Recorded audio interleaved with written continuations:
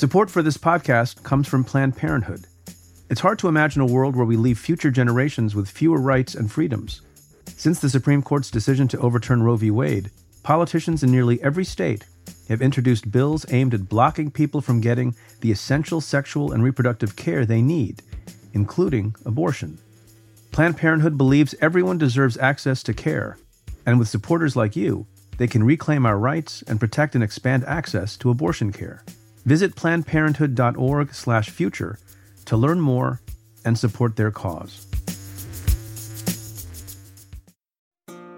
This episode is brought to you by State Farm. If you're a small business owner, you know that it isn't just your business, it's your life. And whatever your business might be, you want someone who understands.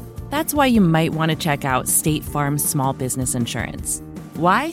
Because State Farm agents are small business owners too, living and working in your community. That means they know what it takes to help you personalize your policies for your small business needs. Like a good neighbor, State Farm is there.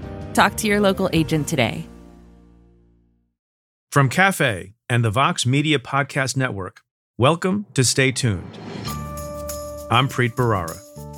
These guys are rolling back rights in real time, banning books at historic levels. You can't make this stuff up. How many books does Ron DeSantis need to ban for you to wake up to your friends and family that are sending him money? That's Gavin Newsom. He has served as the governor of California since 2019. He was previously the lieutenant governor of that state, and prior to that, the mayor of San Francisco. As the Democratic Party begins to look towards its next generation of leaders, many consider Newsom to be a rising star on the national political stage. I joined Governor Newsom on stage at the Code Conference in California with my friend and Vox Media colleague, Kara Swisher. Later in the episode, you'll hear from me, GOP political strategist Mike Murphy, and filmmaker Alex Holder in a conversation about Donald Trump and the future of the Republican Party, moderated by New York Magazine's Olivia Nuzzi. That's coming up. Stay tuned.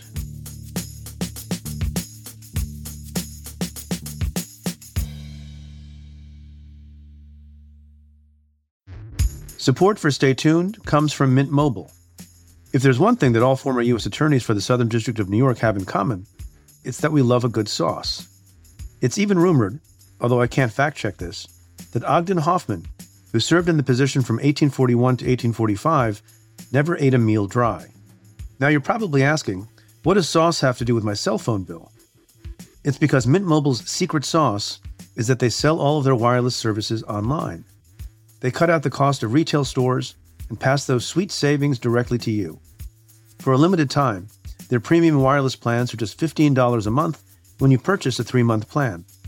To get the new customer offer and your new 3-month unlimited wireless plan for just $15 a month, you can go to mintmobile.com/Preet. That's mintmobile.com/Preet. Cut your wireless bill to $15 a month at mintmobile.com/Preet. $45 upfront payment required, equivalent to $15 a month. New customers on first 3-month plan only. Speed slower above 40 gigabytes on an unlimited plan. Additional taxes, fees, and restrictions apply.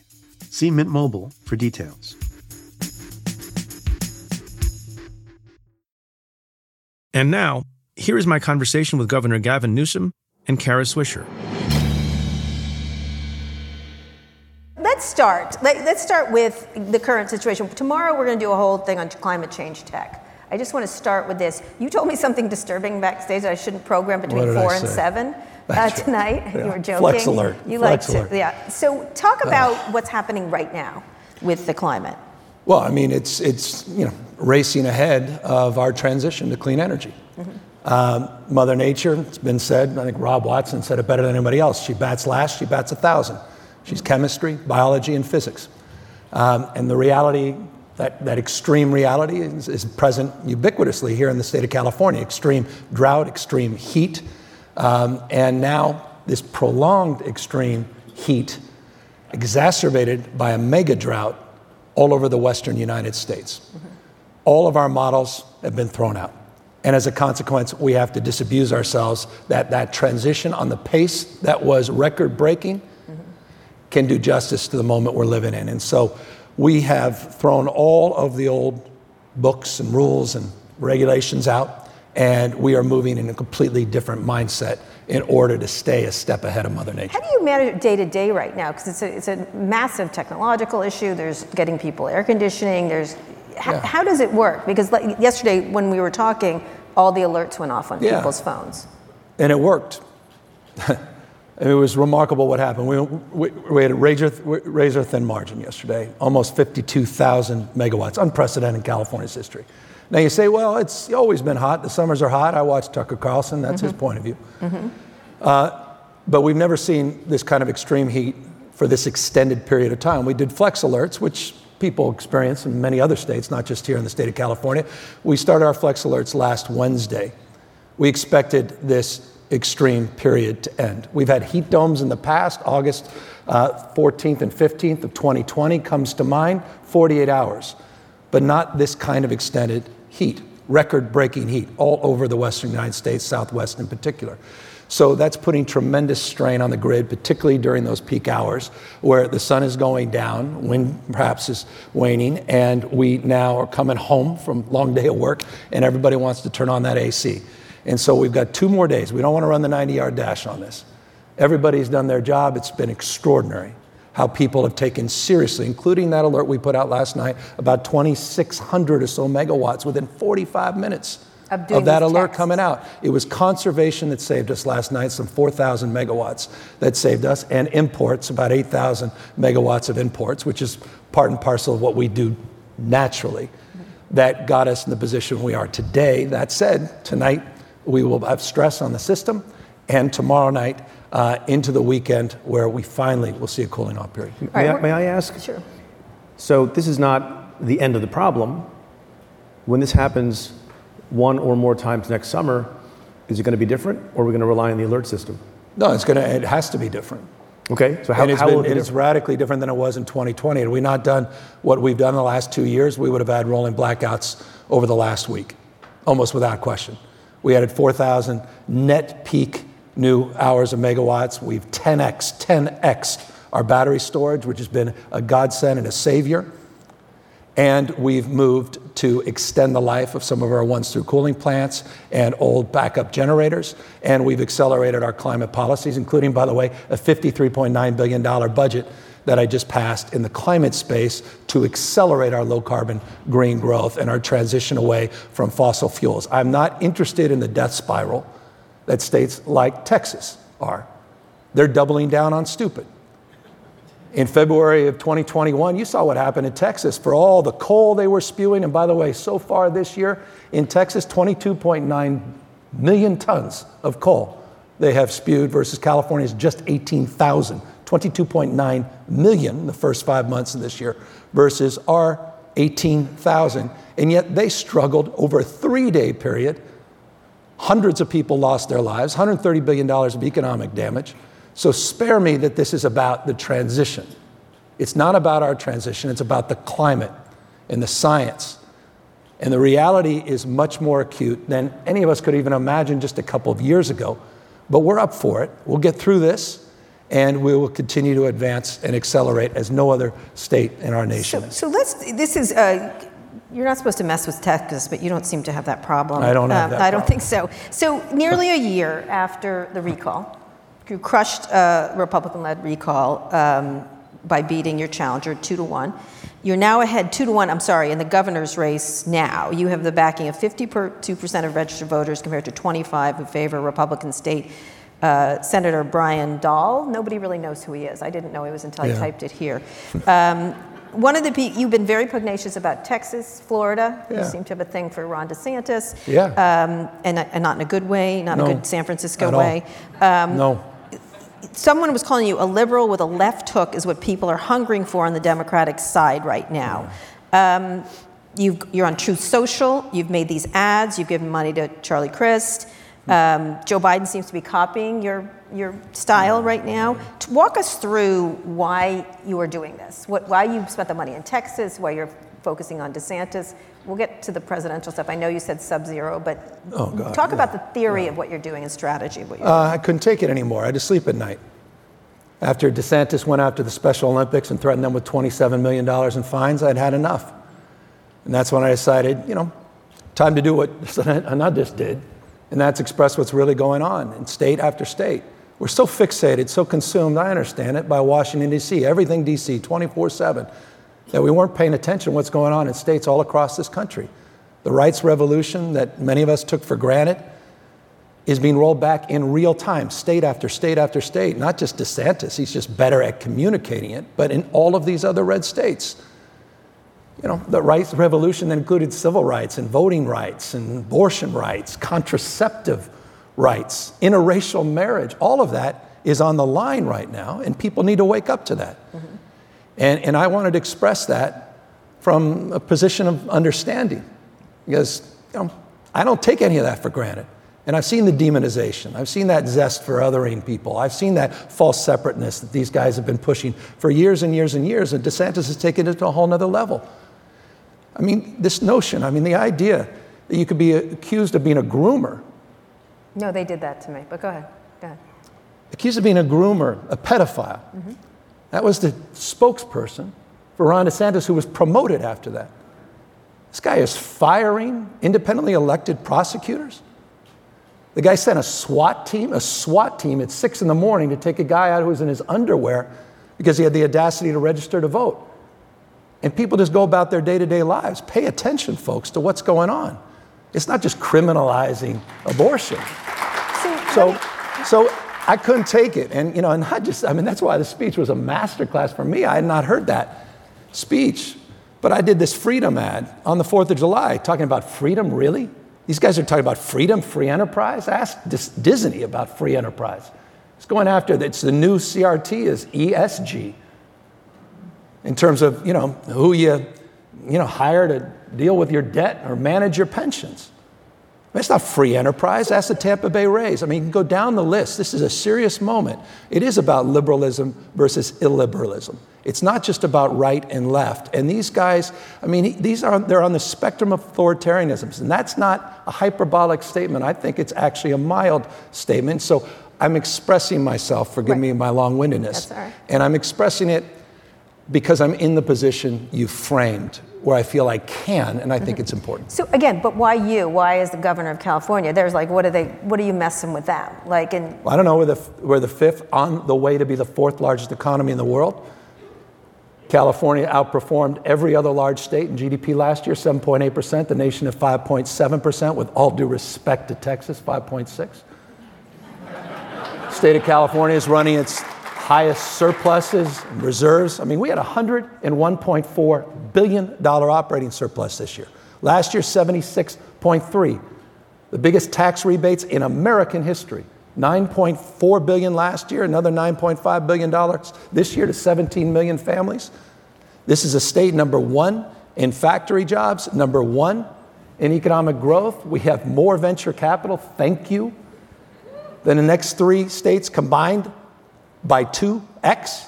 This state, in so many ways, shapes, or form, can punch above its weight. And I figure, as the governor of the state of California has pride in this state and our values, that I'm in a position to express myself in a way that perhaps a member of Congress cannot. Can I ask, and I appreciate all those statistics, are more people leaving California for Texas or leaving Texas for California? Well, we lost about 182,000 folks in the last census. But how do you explain that against the backdrop of those very remarkable statistics you just cited? Many factors, and there's been two deep analysis that drives the number one factor, the vast majority, almost the entire amount, impacted because of the visa policies in the Trump administration. Our formula for success is getting first-round draft choices around the rest of the world. We're as dumb as we want to be. This whole damn border debate is made up. It's made up. Where's Congress? Where the hell are they? They haven't done their job. Both parties, comprehensive immigration reform. No state has more to lose. More state has more to gain than the state of California, from Silicon Valley to Central Valley on that reform. So it's a combination of those factors. Yes, affordability, we own that. I'm not naive about our problems, homelessness. Taxes? And taxes are lower in California than they are in Texas. I'm sick and tired of this too. Sorry, it's a fact. Facts are stubborn. And maybe you get your facts on Truth Social. I'm on that platform as well. Are you enjoying it? How can you not enjoy Truth Social? The comments are special. They are special. By the way, my first post on Truth Social was about the fact that there's a red state murder problem. 8 of the top 10 states with the fastest growing murder rates are red states, really 9 out of 10 because Georgia's on that list. So I asked my first Truth Social, what is it about red state policies that are leading to such carnage? They said, well, now Fox had a fit on that. They couldn't take that. They said, it's, of course, just big liberal states. Then they said, it's just about big liberal cities. And I said, well, then wait a second. Why is it that Kevin McCarthy's Kern County is the murder capital of California? With twice the murder rate as Nancy Pelosi's San Francisco. Facts matter. They're stubborn. Taxes are lower in California for 99% of people. I know this is the wrong audience. All right?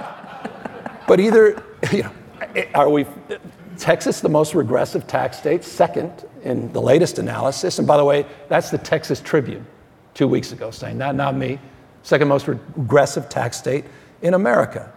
So the tax facts are stubborn as well, but we live in the 1%. From wealthy people who have left. Listen, you hear Keith Raboy, he went to Florida, or all of them, they're going to go. Made their money here, and there's 2,500 coming behind them. And I want to thank them for their contribution. I mean that. I don't begrudge people's success, quite the contrary. Remember, I come from the private sector. I've had the privilege of creating about 1,000 jobs.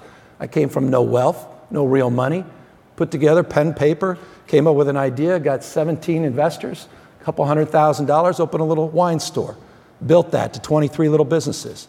I understand what P&Ls are. I understand what depreciation schedules are. I understand the stress and anxiety that we went through in the last couple of years in an intimate way. And so I say that to make the point. I admire the entrepreneurial energy of the people that have left, but I also admire those that are waiting desperately to walk in behind them. And that's the greatness of California, is this renewal, this rebirth. The 7.8% GDP bears that out. Number one in business growth bears that out. More engineers, scientists, more venture capital in a state in America bears that out. And that's our formula for success. That's what we're focused I agree. on. They tend to talk a lot about California after they've left the state. And as I told you backstage, it's like talking about your old girlfriend. Stop talking about it. It's getting creepy now and that how beautiful their new girlfriend is. Some people quite literally made their career on bashing California. Fox has built a network. Listen, you watch. I mean, the Hoover Institute. I mean, there's some of these guys. 24/7, and it's obvious why. I mean, Fox, conservatism can't succeed unless California fails. Because we prove them wrong over and over and over again. Let me reinforce this with some other stubborn facts. Because we talk about this freedom nonsense out there in these red states and DeSantis and everything else. It's an interesting fact. Look this up. Not only did our economy outperform Florida last year, we contracted at a more modest rate in 2020 than the state of Florida, and 52% lower per capita deaths. I used to remember when that mattered. Life mattered. 52% lower per capita deaths. The state of California versus Florida in terms of how we approach the pandemic. So we have a different approach. We're not demonizing others. We're not belittling others, and we took an approach Your that was ads quite were different. belittling. Your ads were belittling. Well, they were hard-hitting because in terms of DeSantis. Is the flurry of action where the differences between liberal and conservative-led parts of the country, one of the signs, someone wrote, it's a sign of consequences when the state governments are controlled increasingly by single parties. It's easy for Governor Newsom to tell struggling Alabamians, I feel your pain, but then what? Come and rent a studio apartment in San Francisco for $4,000. Well, the Alabama example, just in case you're wondering, I thought it was important. It's your money. Alabama took part of that $1.9 trillion pandemic stimulus, and they used a remarkable amount, $400 million, to open up, and they celebrated this, to open up 2 mega prisons. We used $1.9 billion of your money to open up 3.4 million child savings accounts up to $1,500 for all of our entering kindergartners this year. It's a point of contrast. It's a point of values that I think is important to express. In that context, no one's denying the one-party rule, which, by the way, is in a majority of red states, not blue states. If you look at legislative houses and gubernatorial houses with unitary control, I think it's about, don't quote me, 25 red states, 17 blue states, and 8-ish purple. So respectfully, that frame works, I understand, from both perspectives. That said, yes, affordability is a huge issue. Ask Ron DeSantis about how his eviction rates are going, affordability in Florida now. And that's our burden, and we own that, and I could regale you for literally the rest of the 13 minutes on our housing strategies and homeless strategies. Let's start with we crime. Own that. Why don't you start? Thanks. And guns. So you were the subject of a recall movement, which I don't think you liked. But there's some maybe I have this wrong, there's some Democratic recall movements that maybe you didn't have as much of a problem with, and I'm talking about the district attorney of San Francisco, who was recalled, and my sense is you weren't that broken up about it. Was that a good thing, that recall, or not? David Sachs, be quiet. Sorry. Yeah, well, that's the rest of the 12 minutes on him. Yeah. No, please don't. Not worth it. I was mayor of San Francisco, and I hate to see what's happened to the city. I love my city. 5th generation. My kids grew up, they were born there, and, God willing, I'll end up back there. I just don't like what was happening on the streets and sidewalks. I don't like what's happening on the streets and sidewalks in any part of the state.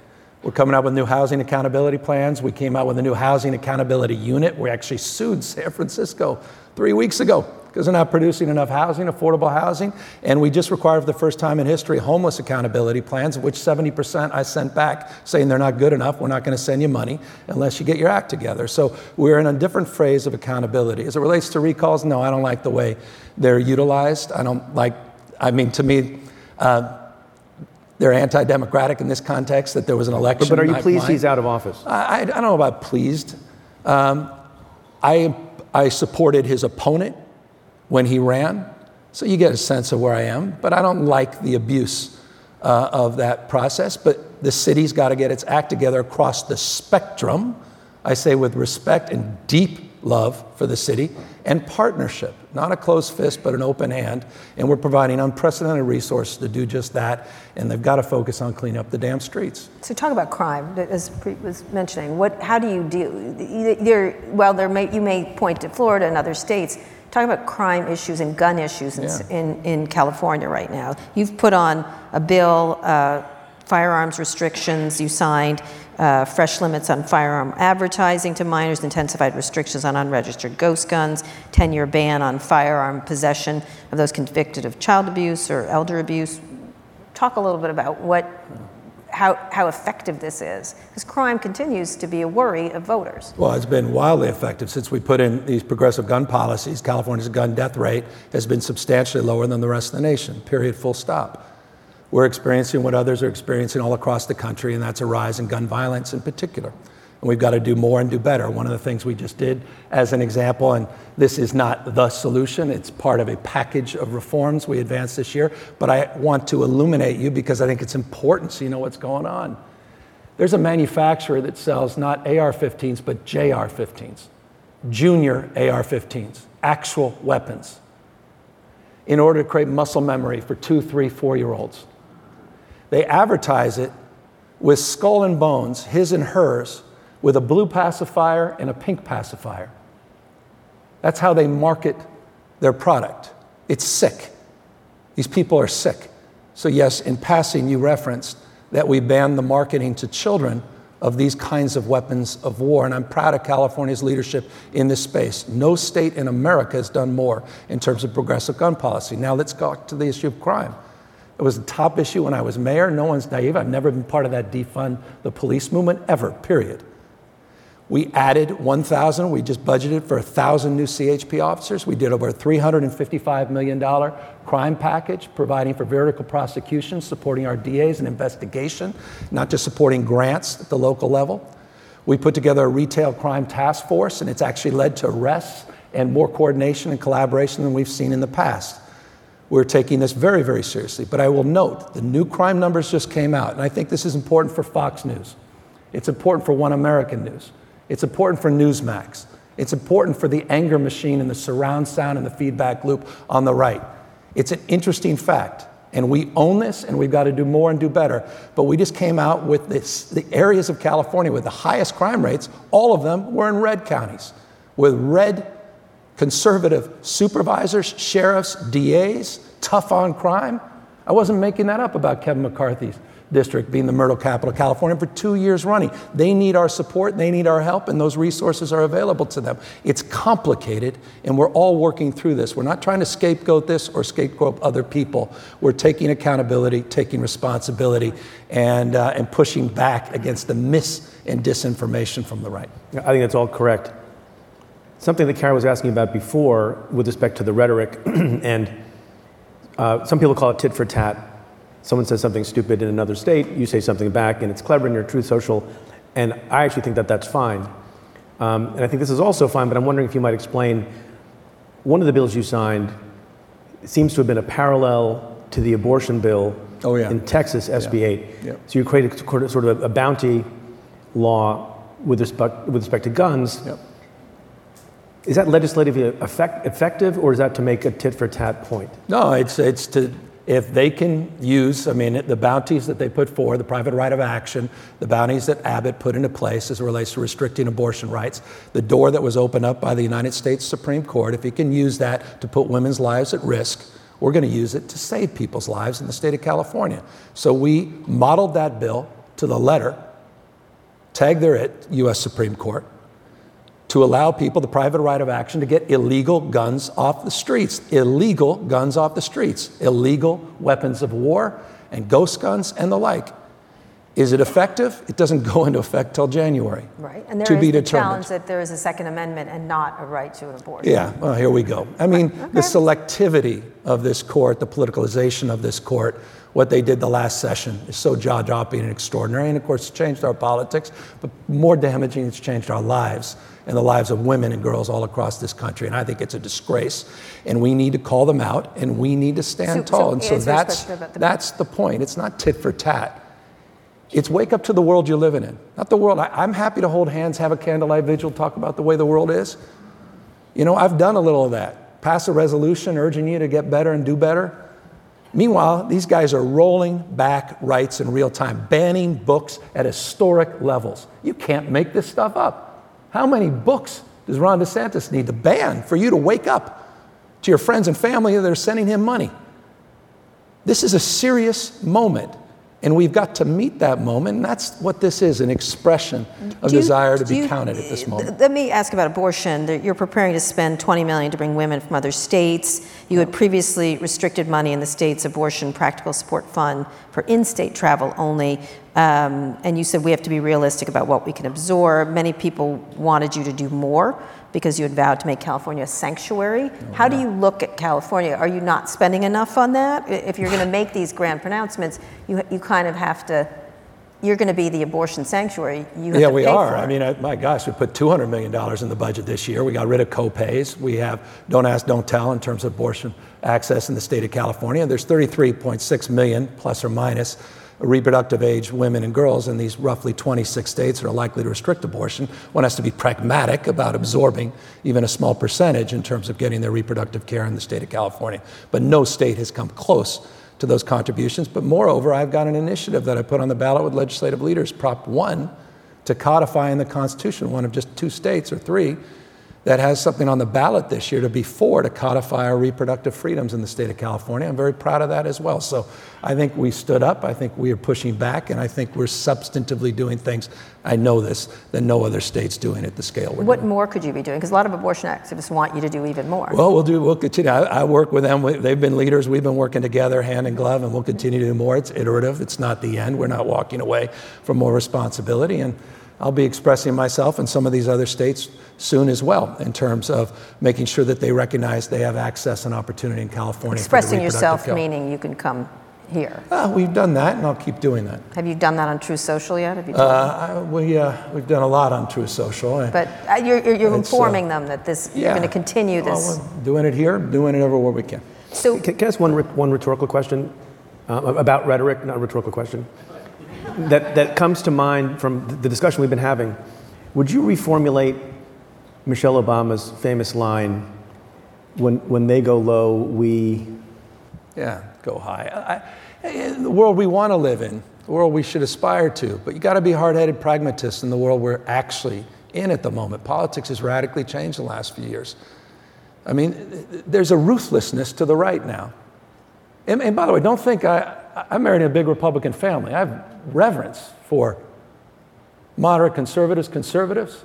It's not about that. This is a whole different thing that we're experiencing now, completely different thing. And it's something I never experienced in my lifetime. Now, we have had sort of periodic moments where what's being expressed today was expressed in 1994 with Prop 187, where the Don't Say Gay bill was expressed in the Briggs Initiative out here in the 70s. So in many ways, some of these are golden oldies, but not at the scale and at the intensity of what we're experiencing. So yeah, I'd recalibrate that for the moment, but you finish inspired by her sense of idealism, All right, nonetheless. so when they go low? We do what we need to do to protect people. I don't like bullies. I don't like people talking down to other people, talking past other people. I don't like people just because they look different, think different. I mean, you got a bill in Ohio that allows people to actually inspect their genitalia. It passed the Republican legislature just to make sure a girl or boy is of the appropriate sex before high school sports. What the hell's going on in this country? I mean, demonizing the LGBTQ community. I mean, I remember when businesses stood up in 2016 in the bathroom bill in North Carolina, they didn't put their name on a piece of paper. They sued 70 businesses. Many of you sued to stop that, and they did. Now we seem to be rolling over. Disney's still sending 2,000 jobs, I guess celebrating Ron DeSantis' approach to their expression of free speech. By the way, your expression of free speech includes the private boardrooms in Florida as well, if you haven't paid attention, in terms of what you can say on race and gender, not just in terms of what's happening in the classroom and whether or not you can wear a lanyard or put a picture of your wife or husband. What is your in his message then to classroom. companies here in California? Wake up or express yourself differently. If you really believe that these are the values you hold dear and you're not pushing back, then don't express them because you're expressing hypocrisy. Just don't express them. What I hate is just rank hypocrisy, saying one thing and doing another. If it's just about money, just say, you know what, we don't really care, it's just about money. Now, we have to kind of care because our workforce really cares and we can't get the talent.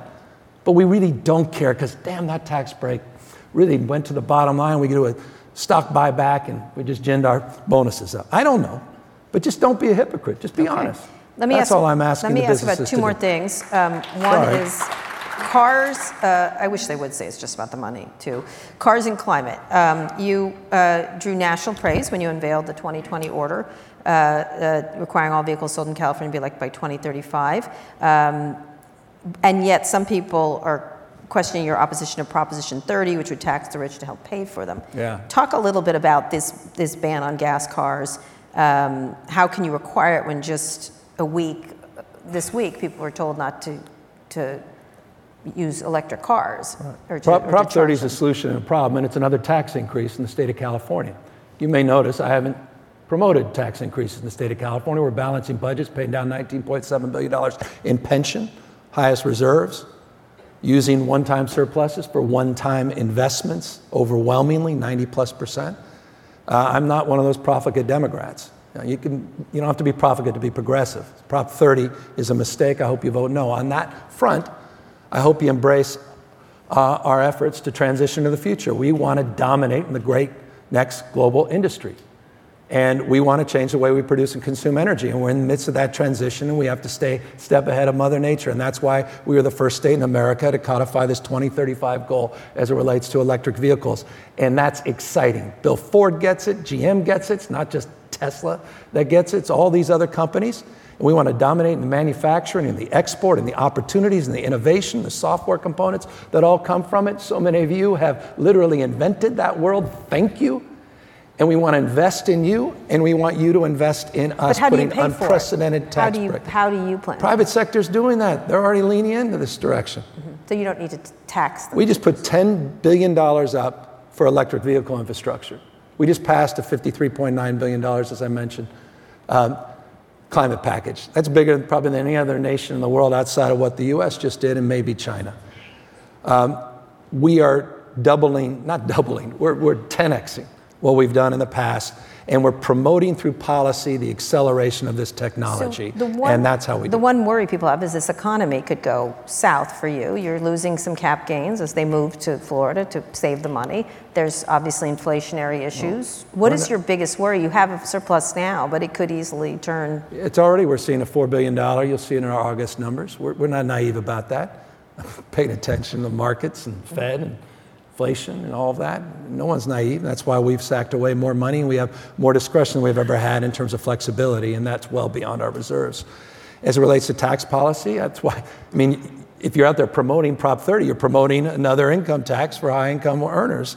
It goes to your question around the concern for folks, but we're investing in our growth engines, research and development, pushing out the boundaries of discovery, so are you worried about the economy, though, affecting this ability to do this ambitious agenda? Quite the contrary. You set the goals, the policy, the investment in the capital come. Tesla is a proof point of that. Tesla's success was the regulatory environment of California. Without the regulations to accelerate and promote the technology, Elon Musk would not be allegedly the richest man in the world right now. He's in Texas now. Well, he's in Texas now, but 35,000 employees are in California, and they're increasing production by 50% in Fremont, and they just opened a new battery facility in Lathrop, and we've got 100 others that want to be the next Tesla, and watch your back, Tesla. The world you invented is about to compete against you across the spectrum, and we have dozens of manufacturing companies, and a few years ago was one of our top 3 or 4 exports in California, electric vehicles. So we're investing and doubling down in that space in pretty extraordinary and exciting ways. And others are interested in So you're not worried regression. about a recession and the ability not to have that deficit? I'm interested in investing in the future so we do well there. I'm not interested in the failed policies of the past. I'm not trying to recreate the 19th century or even the 20th century. We're some of the greatest entrepreneurs in here, John Doerr and others. We're on the cusp of a new era. I'm not interested in regressive and dark policies of the past. Texas is a perfect proof point of what we are not, proudly so, in terms of accelerating this transition. Okay. So no, quite the contrary. Yes, modest recession, yes, some budgetary stress, but the resiliency that is California is legendary. And we want to invest in that, and we want to invest in the future. Maybe I'm mistaking your tone right here, but you feel like you're running for president. No. Not 2024, 2028. Not 2030, not 2090. You are never running for president. I have no interest, zero, period. Can I ask a different way? Why? Just because you talk about other... You seem rather out there, that's I'm all. passionate about this state and our values, and I'm passionate. I'm sick and tired of taking it on the chin. You mentioned some guy does it 24/7. And these guys, again, they're kind of pros, attacking California and everything we're about and our values. It's a special place. You heard Anand talk about pluralism. That's a word no one talks about anymore. This ability to live and advance together across differences, a majority-minority state where we are living and advancing together across many differences, where America's coming attraction. Future, in every way, shape, or form, happens here at Code and California first. And that's why we are investing in the future in ways that we think can future-proof this state against the vagaries of the old economy as we transition into this new and more exciting, clean and green economy. Sounds like a national platform. It's a California platform. Okay. And it should be a national platform, but it's a California platform. Stay tuned. There's more coming up after this.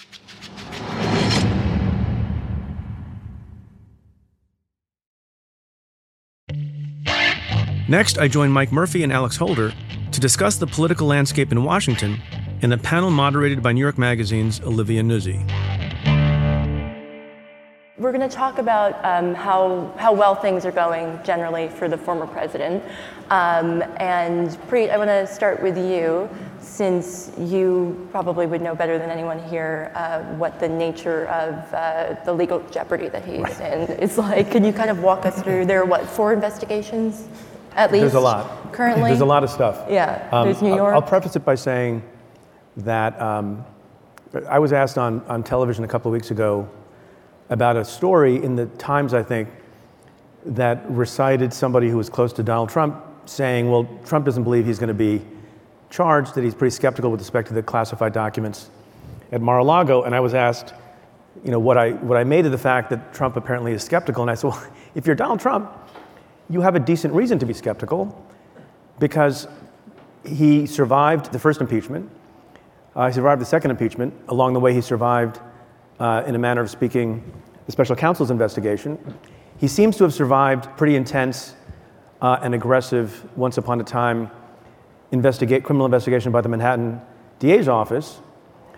With respect to the Attorney General, some roundabout way going through the issues, he seems to have survived, another potential criminal bit of exposure after his CFO, Alan Weisselberg, was arrested for various crimes, refused to cooperate against Donald Trump.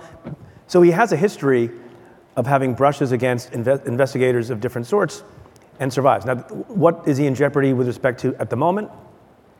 Putting aside the civil lawsuits, which don't involve his separation from his liberty, is you have the most important issue going on is. I feel like we need a whiteboard for you to map I do. Out lots of lawsuits and investigations. So just very quickly, because otherwise we'll take up the whole time. It's 2 hours, don't worry. I'm sure that that you folks have been following it somewhat, but probably the most concrete issue he's facing with respect to criminal liability is the matter at hand in Mar-a-Lago, which involves, apparently over time, the keeping of, the maintaining of, the misuse of, the mishandling of sensitive information. Now, people keep talking about classified information. People saw that picture that's worth 1,000 words, where you have the colored cover pages in red and yellow, denoting that the documents they were attached to were top secret or SCI, which is another designation. He did not have to be in that jeopardy, because as I understand the timeline, both the archives and the FBI and the DOJ were pretty accommodating and pretty patient, and extended him a lot of courtesies over the course of many, many months. And I think their hand was forced with respect to that search. Now, just because you've done a search doesn't mean that there's going to be a charge. And there are lots of, and we can talk about this, and I think some of the issues to talk about are not just the legal peril, but what happens if he does get indicted, how the country will react, and how people will, register their feelings about that, whether with violence or not with violence. So I think he has real legal jeopardy. Some of my counterparts who comment on legal issues as analysts are basically declaring that he must be indicted, that he's absolutely indictable. I don't say that because I've been wrong before. And there are other considerations. And I will also note, and I'll leave it to other folks, I have not gotten the sense, and I mean this with great respect, and I think there are not illegitimate reasons for this. I have the sense that Merrick Garland, who has a very difficult job, has not been excited or anxious or gung-ho about indicting the former president of the United States. I think he also has a commitment to the rule of law, and if he has to do what he has to do, he will. But there are considerations of sensitivity of classified information. There are considerations, whether you think they're appropriate or not, with respect to the thing I mentioned a minute ago, what the reaction will be in the country, all of which might be considered by somebody who sits atop the Justice Department. So I think that's where he has the greatest peril. And then the final thing I'll say, which I don't have a lot of insight into, is the district attorney in Fulton County is doing a very broad investigation. A special grand jury has been convened. And maybe we can talk about this. If she finds crimes committed that she can prove beyond a reasonable doubt to a unanimous jury, then great, I guess bring the case. It is a little weird to me, and maybe I'm parochial about this because I was at the Justice Department for a lot of years, that if the former president is deemed to have committed crimes, yeah, they happen locally in Georgia, but they go to the essence of constitutional democracy. They go to the essence of what it means to be a proper and behaving president and former president or not. Behaving. Is that a technical legal term? No. For that case to be brought by a local elected district attorney doesn't seem quite commensurate to the crime. And again, with respect to that, I don't know how the public will respond either. Have you ever seen the movie Final Destination? Anyone? The premise is that, I'm maybe going to skip a few parts of the plot, but the premise is that someone cheats death, and then death kind of hunts them down and eventually finds them. And I do feel in some ways as though Donald Trump is playing Final Destination, but with prison instead of death. It feels like there's something compulsive about the disregard for the rule of law. Well, the he's idea emboldened. that it doesn't He apply. keeps getting emboldened. I'm sure you have views on this. There is a record of him engaging in conduct, right after he gets away with other conduct that happened with respect to the impeachment proceedings, and that's what he does. So there's a level of frustration in the world that is understandable. Alex, you spent some time with the former president in the last year of his presidency for your documentary, Unprecedented. Can you talk a bit about your understanding of his psychology and of the way that the kind of group of people around him functions based on that? Sure. I mean, Donald Trump is actually a very simple guy to understand. He's remarkably unintelligent, in fact, which surprised me. And he is obsessed with one thing. He's obsessed with himself. And so interacting with him is actually quite simple because you're not really going to get anywhere. You're only going to really understand who he is by appreciating the fact that he doesn't really understand who he is, and that, in fact, all he cares about is the name Trump and the brand. I think once I asked him the question about kind of his, his interior life, and I think his response was, "That's an interesting question." Yeah. Like he had never considered any of the things that I was asking him. Exactly. It's like when I wanted to speak to him about his own children, I need to actually show him pictures of his kids for him to appreciate like who I was talking about. And then he would say something like... Wait, so you would be like, Eric? Well, I showed him on my iPad a video of Eric campaigning for him, and Ivanka and Don Jr. And he said he's watching this and he goes, they've really got an impressive base, but really it's my base. Everything is his, even when it comes to his own children. So that's who he is. And we were talking about Mar-a-Lago. I mean, in my mind, it's not surprising that he would keep documents there. I mean, this is his primary residence, it's his home, and it's got his name on it. So obviously they belong to him. Everything for is proprietary up to and including government records that actually belong to the government. Oh, absolutely. Right. He doesn't, the government doesn't apply to him. Democracy isn't important. It's his. It's got his name on it, and he wants to show it to everyone. And Mar-a-Lago is a Memphis club. I mean, it's the last place you would ever want to store secret documents. So, he's very unusual, but he's also a very simple guy to understand. And those were my sort of interactions with him. And the way that, Mr. Murphy, the way that he sort of captured the Republican Party, do you think that is a symptom of there being something fundamentally wrong with the Republican Party that made it susceptible to his influence and the kind of cult of personality? Or do you think that he's just an aberration and it will recover once he's, captured somewhere, somehow? Well, I think he was the vessel where populism took over the Republican Party, and he turned it in. Grievance was always under the surface. It's under the surface in both parties. Because whenever real wages are flat, people get disaffected with the system. There actually kind of some harmonic connection between Trumpism and the Bernie Sanders wing. It's both the system will screw you, there has to be a redistribution. Trump just added race and all kinds of vile stuff to it, and there was dry kindling in the party. The other thing, I ran Schwarzenegger's campaign here, and one of the intersections we've had, for good or bad, in American politics is pop culture has come in. And the fact that he'd sit in a cardboard set designed to look like a boardroom and fire Gilbert Gottfried, who was paid to stay there and pretend to work for him, made him a can-do guy in 2016 in perception. And in politics, perception is reality. And Washington was dysfunctional. American dream was being crushed down. And so his populism, the guy who can get stuff done, because he's going to pound on the boardroom table and he's a business genius, was very attractive. So people voted for the TV star they saw and liked. Sure. But and Hillary Clinton was an awful candidate. Sure, but I mean, his base was reacting, or it seemed to activate racial tensions, racism. No, he exploited it totally. Yeah, a lot of, it doesn't strike me as remotely the same, the kind of populism being promoted by Bernie Sanders. And the racial thing, I totally agree with that. But the point is there's a lot of political science work done in the 70s about the Wallace voter for George Wallace and the McGovern voter. They were both, Pat Caddell did it all. He made his reputation on it. They were both very disaffected. So Trump became catalytic in a moment. And remember, he was famous. The old political model was work the inside, impress inside leaders, be they from labor, be they corporate America, or the tech industry, whatever, to raise money to buy campaign to get famous. Trump was a pre-aware famous person like Arnold was, who was elected from that fame to governor of the largest state. So my point was, he was a famous guy with a grievance message at a time when the Republican Party was disaffected, and that put together. I'll just quickly tag it with one thing. When you look, and I'm a leader in the anti-Trump Republican movement, but if you look at the Republican Party, it is more complicated than slavishly connected to Trump. 80% of Republicans will say, I approve of him, he was a good president.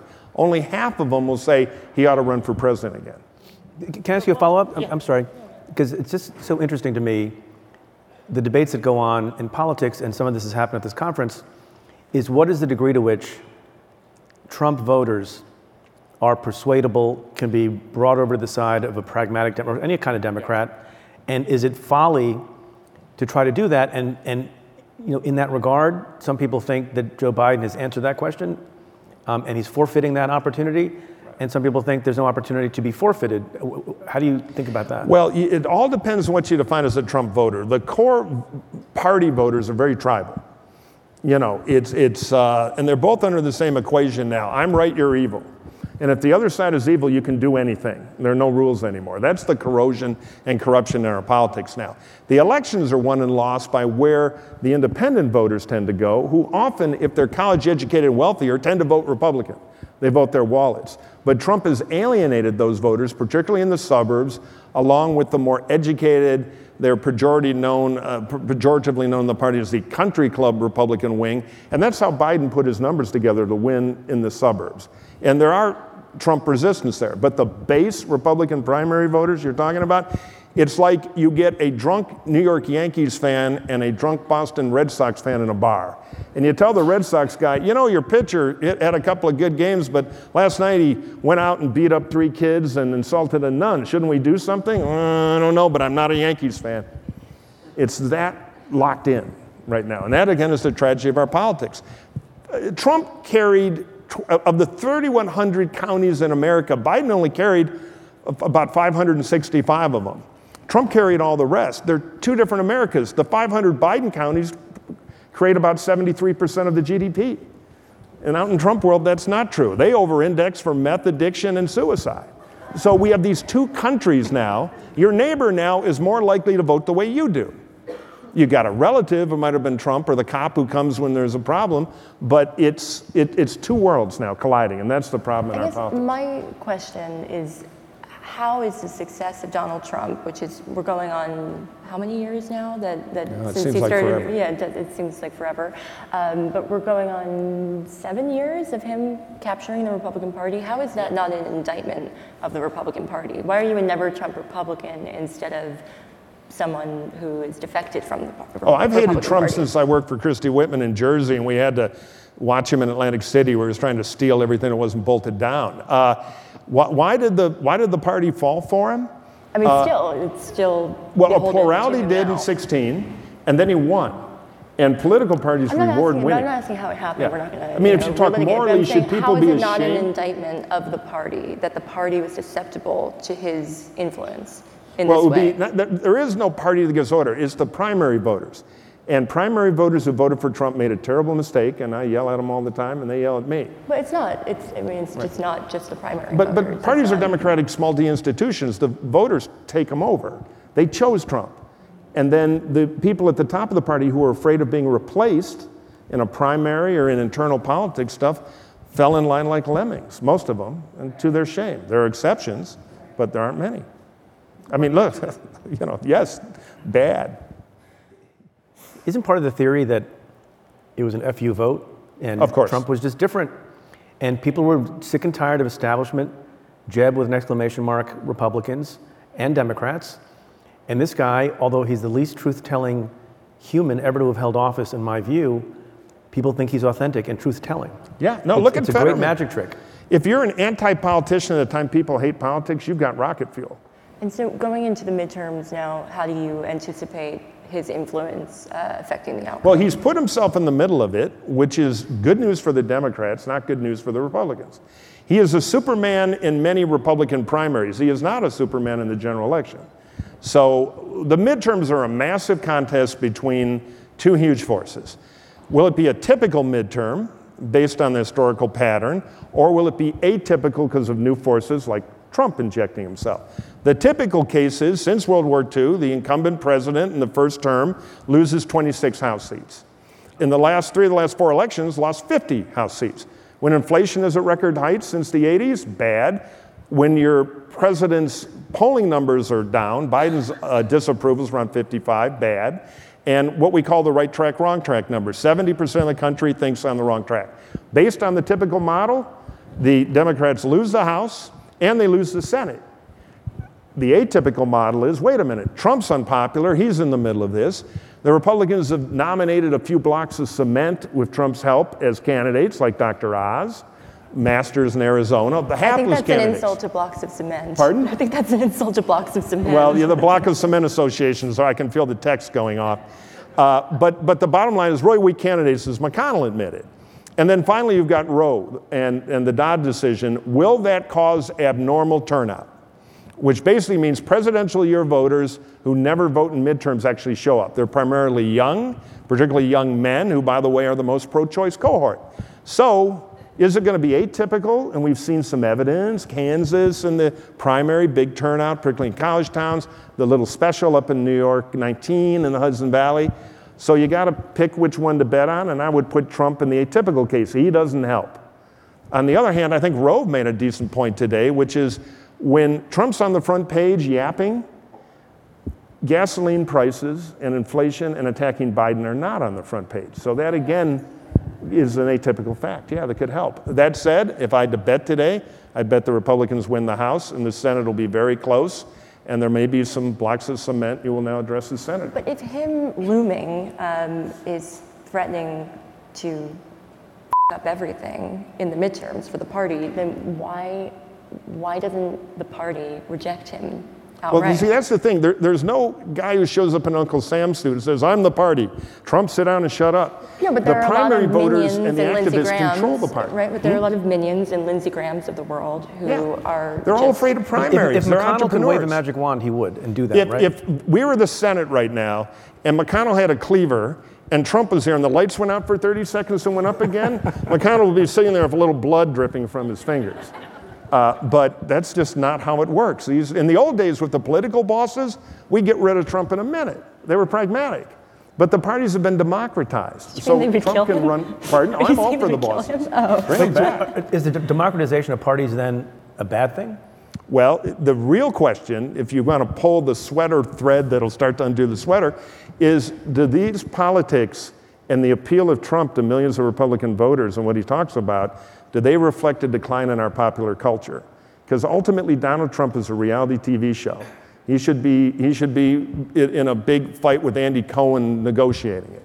That's the culture that created him, and it's caught on. It's selling in politics. There are very little stakes to politics now. They think they can afford these clowns like Trump, and our politics will always reflect our culture. So we have some cultural work to do, I think, about seriousness. And how long-term, I mean, what do you think the effect of the Law and Order Party having a guy at the top who is being investigated in all of these criminal probes and who is demonizing law enforcement? What do you think, what effect will that have on our politics and the two-party Well, just system? quickly, the party's going to lose. The more parties lose, the more they either reinvent or die. And that ultimately, over time, will be the Republican problem. The best thing Trump has going is often the Democrats. You know, if they were better at it, Trump's demise would be quicker. And what do you think the effects are? Look, I think the thing that I think is very complicated and difficult to get through is not the legal analysis, whether or not the elements of a particular crime That was not very easy can be to understand. The legal question for Merrick Garland and the Fulton County DA and others is, do we have proof beyond a reasonable doubt to a unanimous jury that meet the elements of each of these statutes? And that's complicated and difficult, and that was my living for a very long time. But that's still easy compared to the task of figuring out how you make all Americans feel like that decision that's complicated and difficult was made in good faith and was made in a nonpartisan way and was done with attention and focus and reliance only on the law and the facts and not a vendetta and not lies. I mean, you see the idiocy in some ways of the people who are supporting Trump in this Mar-a-Lago document affair, because they don't seem to be bothered at all by the ridiculous, mutually inconsistent defenses that have been brought to bear that make no sense in a court of law to reasonable people. My favorite meme from a couple of weeks ago was the character Columbo, which if you're of a certain age, you remember him. And he's like, can I ask a question, Mr. President? If the FBI planted the documents, how did you know to declassify them? Because it doesn't make any sense. And so my worry, to your question, is, if Merrick Garland and others make the decision to proceed with criminal charges, how are you going to have people broadly having confidence in that decision? And I think, Trump is going to use this mechanism, right? Because he actually is scared. I mean, for the first time, I think he's actually very scared of what's happening right now with respect to the FBI in Mar-a-Lago. In fact, there's an interesting story when I was in Mar-a-Lago where I saw a moment of him sort of showing his true colors, where he was remarkably depressed and very upset. He'd put on a lot of weight, and he comes in and sits down, and the reason he was so upset and depressed was because he was going through withdrawal from not being able to use social media. And I mean, that was actually true. He was really, really upset. And I think seeing him now on TV, some of the things he's doing, it's a very similar, like facial reactions, similar way of speaking. He's scared. And I think he should be. This is probably the closest thing to a clinical diagnosis of any mental problem that Donald Trump will ever get. Do you think, I mean, speaking of the withdrawal from social media, what do you think of the decision to bar him from posting? I think there was good reason to bar him from social media. I think that that may change if certain parties take over one of those social media companies. The question that I would have is, overall, as a principled matter, you want to make sure that you're applying those things consistently. And supporters of Trump have said, and it's not a crazy thing to assert, and I'm no fan of Donald Trump, as you know, that there are other people who advocate violence and who have been responsible for political violence and mistreatment of other human beings in other places who are not barred from social media in the same way. And how you draw those distinctions, I think, is very, very difficult. And I'm glad it's not my decision to make. But I think people can have multiple views on that. Well, I don't know how to educate what ought to be. I think I'm glad he's not on it because it had a material negative effect on his political power. The problem we have is social media is such a powerful amplifier. It amplifies good and also amplifies bad. In the old days when I came up, the campaign manager in a state senate campaign would have a lockbox full of stamps. Volunteers would come in, write postcards, the stamps would be doled out. Well, it's free stamps. I can jump on Twitter now, do my 700 characters, whatever the hell it is, and 120,000 people will get it for free instantly, and I can blow my whole career up before I get back to the green room to take the free sunglasses. So that power, what that has done, because it's now a commodity, so much information, it's caused the hotter stuff to be more successful. It's an incentive. And I'm all for the digital utopia, but remember, we're still wired in one way, and the digital technology is a little faster than we are. If you put a CGI dinosaur here, I'm going to run away, even though I know, wow, the holograms are getting really good. I saw an incredible one in Code, but I'm going to be tripping over the stairs to get out of the building because my body's going to react to it. That's our problem in the psychology of voting now. People remember bad news. George Lakoff's famous book, Don't Think of an Elephant. And so that's the problem, and it's fuel to Trump. So without it, we're a better country. I also think that there's also an emotional reason here. I mean, we all remember January 6th, and I'm there on January 6th, and we capture one of Trump's own supporters dying on the steps of the Capitol building. And the only reason they're there is because of Trump. And it's so clear that he had incited this crowd to be there at the time and to go to the Capitol. And this is happening in America. I mean, American citizens are going to the American Capitol by order of the American president to essentially assassinate the American vice president, right, and intervene in the ceremonial process. I mean, so when you're an American company and you see this happening on Twitter and on Facebook, I mean, it's reasonable to assume that there would be some sort of emotional response. Is it good for him not to be on social media?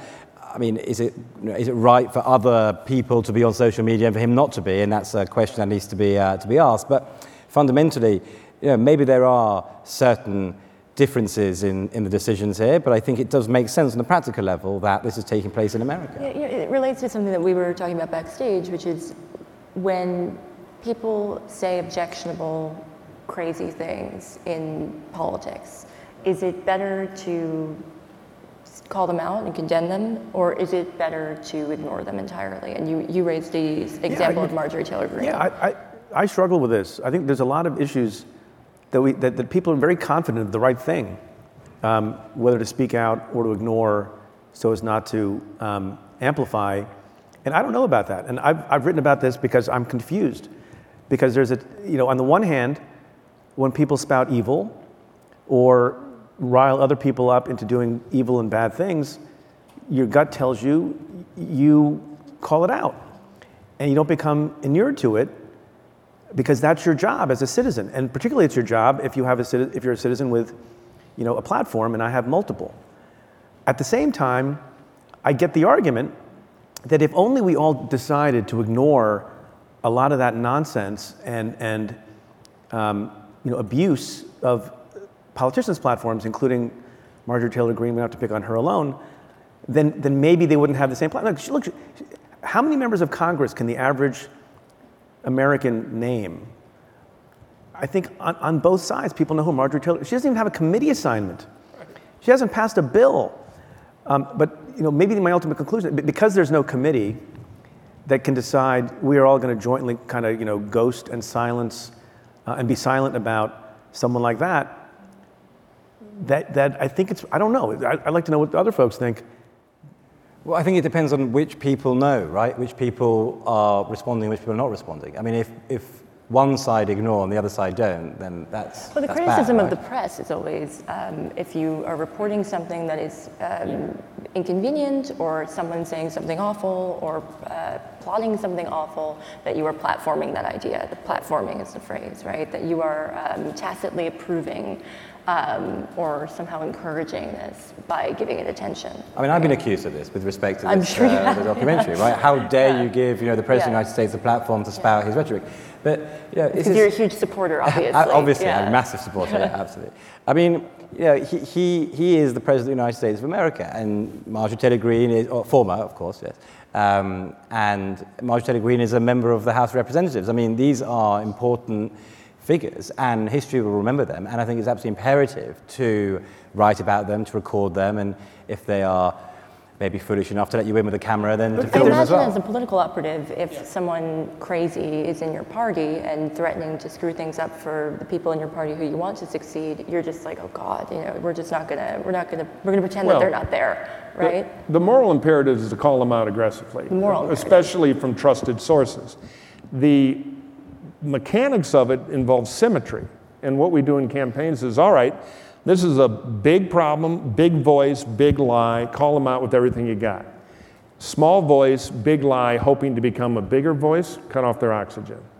And so you kind of deal with it tactically. If somebody writes a letter to the editor that Senator Bag of Donuts is 1, 2, 3, you ignore it. If somebody's on the front page of the paper, you engage. That's generally the rule. But the second that someone is close to obtaining or obtains political power, then the calculation has to change. Yeah, right? I err on the side of all campaigns, all communications is about introducing new information. And so if it's a battle of new information, you engage.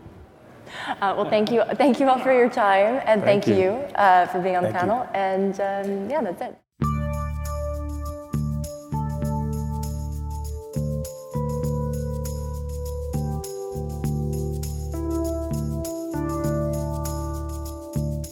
If you like what we do, rate and review the show on Apple Podcasts or wherever you listen. Every positive review helps new listeners find the show. Send me your questions about news, politics, and justice. Tweet them to me at Preet Bharara with the hashtag AskPreet, or you can call and leave me a message at 669-247-7338. That's 669-24-PREET. Or you can send an email to letters@cafe.com. Stay Tuned is presented by Cafe and the Vox Media Podcast Network. The executive producer is Tamara Sepper. The technical director is David Tadashore. The senior producers are Adam Waller and Matthew Billy.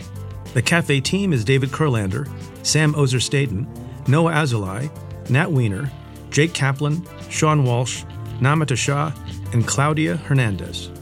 Our music is by Andrew Dost. I'm your host, Preet Bharara. Stay tuned.